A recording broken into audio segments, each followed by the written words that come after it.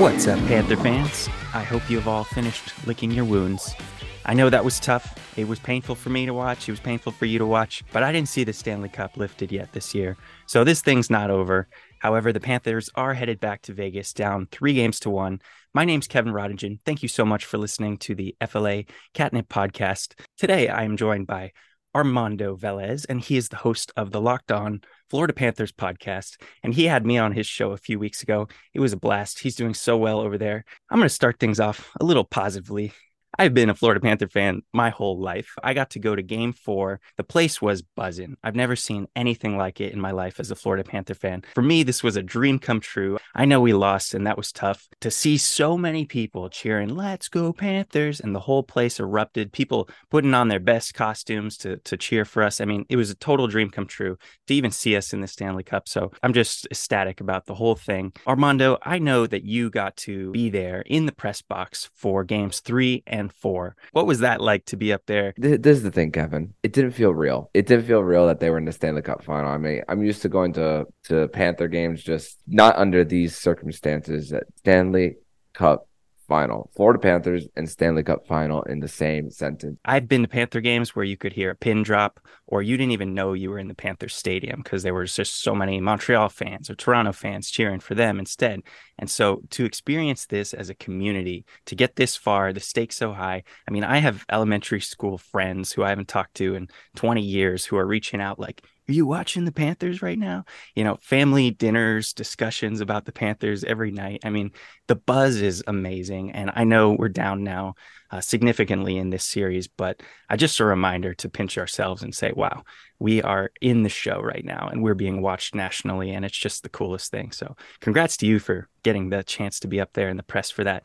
Now, tell me a little bit. I've always wondered what it's like to be sitting near Paul Maurice when he's talking in these post-game press conferences. That must be a journey. The dude is hilarious when he speaks. So talk a little bit about that. Here's the thing, because reading tweets and seeing the context behind it too, with the feeling in the room as well, and even watching it when it comes into your TV feed, watching the Bally feed, it's not the same when it comes to when you are feeling that energy in the room of not only you asking a question, but the other people around and seeing their body language as well. We know of how much of a media darling Paul Maurice is in the answers that he gives, whether it's in wins and in losses, but just the feeling in the room of whether things are going well or things are not going well. You don't see a sign of panic for Paul Maurice, and you can feel that in the room. As far as, does it help that he has 20 plus years of coaching experience? Absolutely. There's a reason why Bill Zito hired him in the first place. Let's not forget that this is a team that had 92 points going into the postseason, but Bill Zito didn't want to quit on the fans, and we could say it. They're still 3 wins away from the Stanley Cup, regardless of them being down in the series. Isn't that something special to say? Yeah, I have to keep reminding myself that 3 games away. One thing that's been a concern of mine throughout this series, to dive into some of this drama, I feel like the Panthers have lost a little bit of their playoff identity through these last few games. And my blame, in a sense, is on some of the officiating. And I know that seems like the easy way out, but the Panthers were the physical, they were the bullies, they were the ones pushing everyone around. And in a lot of ways, people were like, why aren't they getting called for this stuff? And my answer was always like, this is the playoffs. Well, now all of a sudden it's starting to not feel that way. This last game, Game 4, really not physical until the very end at all. The Panthers don't get to go on the power play until 17 seconds left in the game. So all of a sudden, we've lost this identity as being the physical team. I think we have to completely re-strategize now because of that. And that's a shame, because the Stanley Cup should be a very physical and nasty game to win.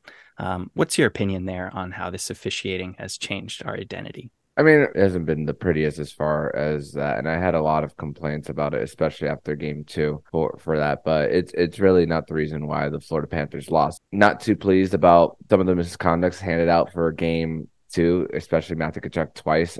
Once a scrum is over and then you go after someone again, I get it, but I think that this is a situation where you need to kind of still game manage, but not have it an overkill for this series. And I mean, if you want to count Game 4, Matthew Tkachuk got another conduct, but it was just at the end of the game. But I didn't emotionally register it because it doesn't affect the 60-minute portion Sure. of the game. But I think that it's crazy because let's not forget game 3. Gus Forsling goes to the box for a tripping when I believe it was Stevenson tripped over his own skates, and the Florida Panthers go into that and overtime down a man. That tripping call against Gustav Forsling in game 3 with 11 seconds left on the clock may have been the worst call in Stanley Cup history. I mean, what are the refs thinking? Whistle happy, calling that with 11 seconds left on the clock in the Stanley Cup with a tie game. I mean, wow. I mean, you have to really guarantee that something wrong happened to blow the whistle there. I mean, you could get away with robbing a bank in that moment, pretty much in the Stanley Cup, because, yeah, I mean, the stakes couldn't get any higher, and Panthers are down 2-0 in the series, and the refs are whistle happy there. I mean, unbelievable. Everyone from Wayne Gretzky to every network was talking about how ridiculous that call was. And thank goodness the Panthers were able to win that game in overtime and kill off that penalty. Credit to the Panthers. They didn't give up a shot on goal going into that overtime period. Eric Stahl had 2 huge stops in that overtime period. The Panthers were able to come out with a win. Of course, the hits have gone down for the Panthers as well. And Paul Maurice spoke about before game 3 about how when you're trying to be the more physical team, sometimes when you're hitting too much at the beginning, you're exerting some of that energy that you are not pacing yourselves. And we kind of saw that in games 3 and even in game 4, regardless of the loss. The Panthers were starting to just try to play more fundamentally sound, forechecking, which has been the strength of how the Panthers have gotten to this point. Let's break down a few of these moments over the last couple of games. Obviously, game 3, the Panthers come back from behind and they win 3-2 in overtime, thanks to, again, the hero of overtime, Carter Verhaeghe. You might as well bet on him every time going into overtime because he's got 4 overtime game winners in the last 2 playoffs for us. Just a stud. A nice little play up the middle. And one of my notes going into that was the Panthers need to shoot from further out. Close, we've got Aiden Hill playing some great hockey, but from further away, he plays deep in his net. You shoot from far and you get a little luckier sometimes. So incredible goal by him to win us that game. But we were 133 seconds away from going 0-3 in this Stanley Cup final. And that was a devastating thought. That was a big game for us to win, obviously, to keep this thing as a series. Tkachuk gets crushed in game 3. Just a huge open ice hit, a little bit of a revenge play for what he did in game 2. And then that one stings. I didn't have the best view from the press box of what happened until I saw the replay. He was pulled for concussion protocol, but you don't see his head hit the ice at all. And I'm just thinking, okay. And then there's a freeze frame of him, his shoulder possibly popping back out of place or possibly not. We just know it's something in relation to that. And we're kind of seeing how Tkachuk is toughing this one out as far as getting out there and grimacing. And there was a 10-minute period in game 4 where he wasn't on the ice, and Barkov took so many shifts in that third period. My goodness. It seems to be pretty obvious it's something happening with his shoulder. He's not taking shots. He wasn't taking shots even in the warmups for game 4. That's a big heavy loss for the Panthers, not having him being able to use his arm fully, let's say, but he still manages to tie it up there in game 3. He puts that magic so we can go into overtime. One storyline for game 3 that blew me away is Vegas with 31 blocked shots. I want to talk about their giant defensemen. I don't think there's anyone on their blue line who is under 6'2" and over 200 whatever pounds, but these are some big dudes and they've all got long sticks and they're blocking everything out there and just stuffing up the middle. Anything rushed into the zone seems to always get pushed to the outside immediately. Do you have anything to say about some of these massive guys playing on the Vegas D? I mean, and their top pair are 2 guys who have won Stanley Cups before. Alec Martinez on one end, Alex Pietrangelo on the other end. Alex Pietrangelo is definitely a big pain in the rear end. And, of course, Shea Theodore, he was a part of that first go-round with them going to the Stanley Cup Final, and he's been a staple in their organization for a while since their inception. So it's crazy. Vegas has 6 guys from that expansion draft that went to the Stanley Cup Final, and they were still able to get back to this point with a whole bunch of turnover. And let's break down game 4 a little bit. Obviously, the score says 3-2, Knights winning. But it didn't really feel that way, to be honest with you. I was there in the crowd. It felt like the Panthers only really won about 10 minutes of that game maximum. They just felt really like they were being dominated. Our chance felt really minimal. And when we did get a good chance, it didn't feel very strong. But the Knights just had all these glorious chances. Bob kind of kept us in the game lots of times. And when they did have a good chance, they often put it in. And we're losing 3-0 at one point. Very deflating. And you could hear the crowd kind of losing it for a bit there. Takes a really ugly goal for us to get on the board. The pinball goal Montour throws off two, Vegas Golden Knights defensemen.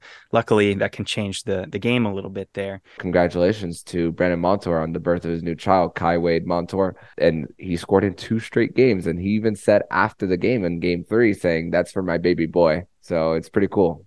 Oh, so special. Big congratulations to Montour. And he has definitely found some magic since having his baby boy. But one thing I was noticing was so many of our guys coming in the zone, like I'm mentioning, and getting pushed to the outside. And now Barkov, for example, is not one of those players who's just going to go straight through the middle and try and do something and cause some chaos. He's kind of comes in, he drifts to the outside, he waits for his other players to come in and do something.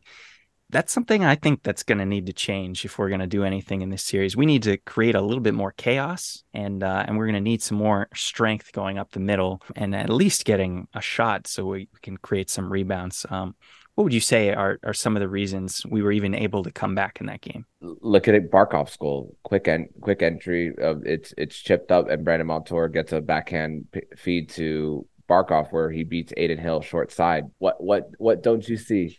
A Vegas defender there to help block the shot. And you mentioned the block shots for the Vegas Golden Knights and how well they protected Adin Hill. At the end of that game, it was close. We did a good job there, 6-on-5, and then eventually 6-on-4 for 17 seconds at the end of game 4. Bennett, Tkachuk doing what they do, nearly stuffing one there at the end. The whole crowd on their feet. Could have been exciting, no doubt. But nonetheless, we go down 3-1 in this series. So some of the keys going into this game 5 in Vegas. Now, the Stanley Cup will be in the building, and that is a frightening thought, I bet, for both teams. So it's going to be a very big fight to the end of this game, no doubt. But for me, one of the big things as I've watched this Stanley Cup final, the Panthers need to create chaos.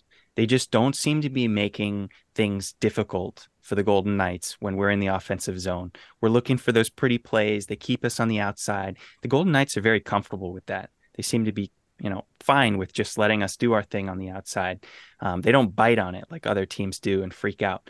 We need to start pushing those pucks towards the net as quickly as possible and then driving towards the net, kind of like Gudas did in that game-winning goal against the Toronto Maple Leafs, where he's just gunning towards the net, creating chaos, breaking through the D, and then, of course, now you get shots on goal with the goalie screened and all that. To me, that's the biggest key to this whole thing. We got to take the eyes away. It seems classic, but is there anything you could add to this chaos? What could we do to break apart some of this systematic D the Vegas Golden Knights keep bringing? Look at all 3 goals in game 3. All of them required taking the eyes away from Adin Hill. This is the part of the series where you're not going to see as many scrums after whistles. I mean, game 4 was a very clean game as far as penalty wise, whether we want to agree with the Mark Stahl penalty or not. These teams aren't taking more risks as far as costing their team and misconducts and everything. This is that part of the series. But I kind of wonder how that's going to be for the Panthers, with them being 1 loss away from their season being over. I kind of wonder how the Panthers are going to approach that. I don't know about you, but we got to not wait till we're down, 0-3 in the game to wake up and play as desperate as we need to be. I mean, this is obviously could be the last game of the season for us. The Cup's in the building, as I mentioned. I mean, we need to start off like we did that third period in game 4 here. I mean, it's got to be desperate. I'd like to see us get back to being physical but disciplined, obviously, if that's even possible. I don't know if those 2 things have been possible yet for us. So yeah, we really need to start strong. I mean, the first goal of this game could really determine so much. We got to shut up that Vegas Golden Knights crowd as quickly as possible. And they've never won in the Fortress ever, regular season nor post. So, oh gosh, that's tough to hear, isn't it? What better way to come out with a win than a chance to make it back down to Sunrise, Florida? I mean, Tkachuk is able to get the cortisone shots needed in his shoulder that he's able to lift the puck because, I mean, regardless of all that, he had 4 shots on goal in game 4, regardless of all that. Yeah, he's a grinder. He seems to go for it no matter what. It doesn't help that the Vegas Golden Knights do have the depth advantage as well. I mean, we hadn't even mentioned on this show that they're still missing Eetu Luostarinen, and I'm not expecting him back at all. I mean, he takes a shot block in the neutral zone in game 4.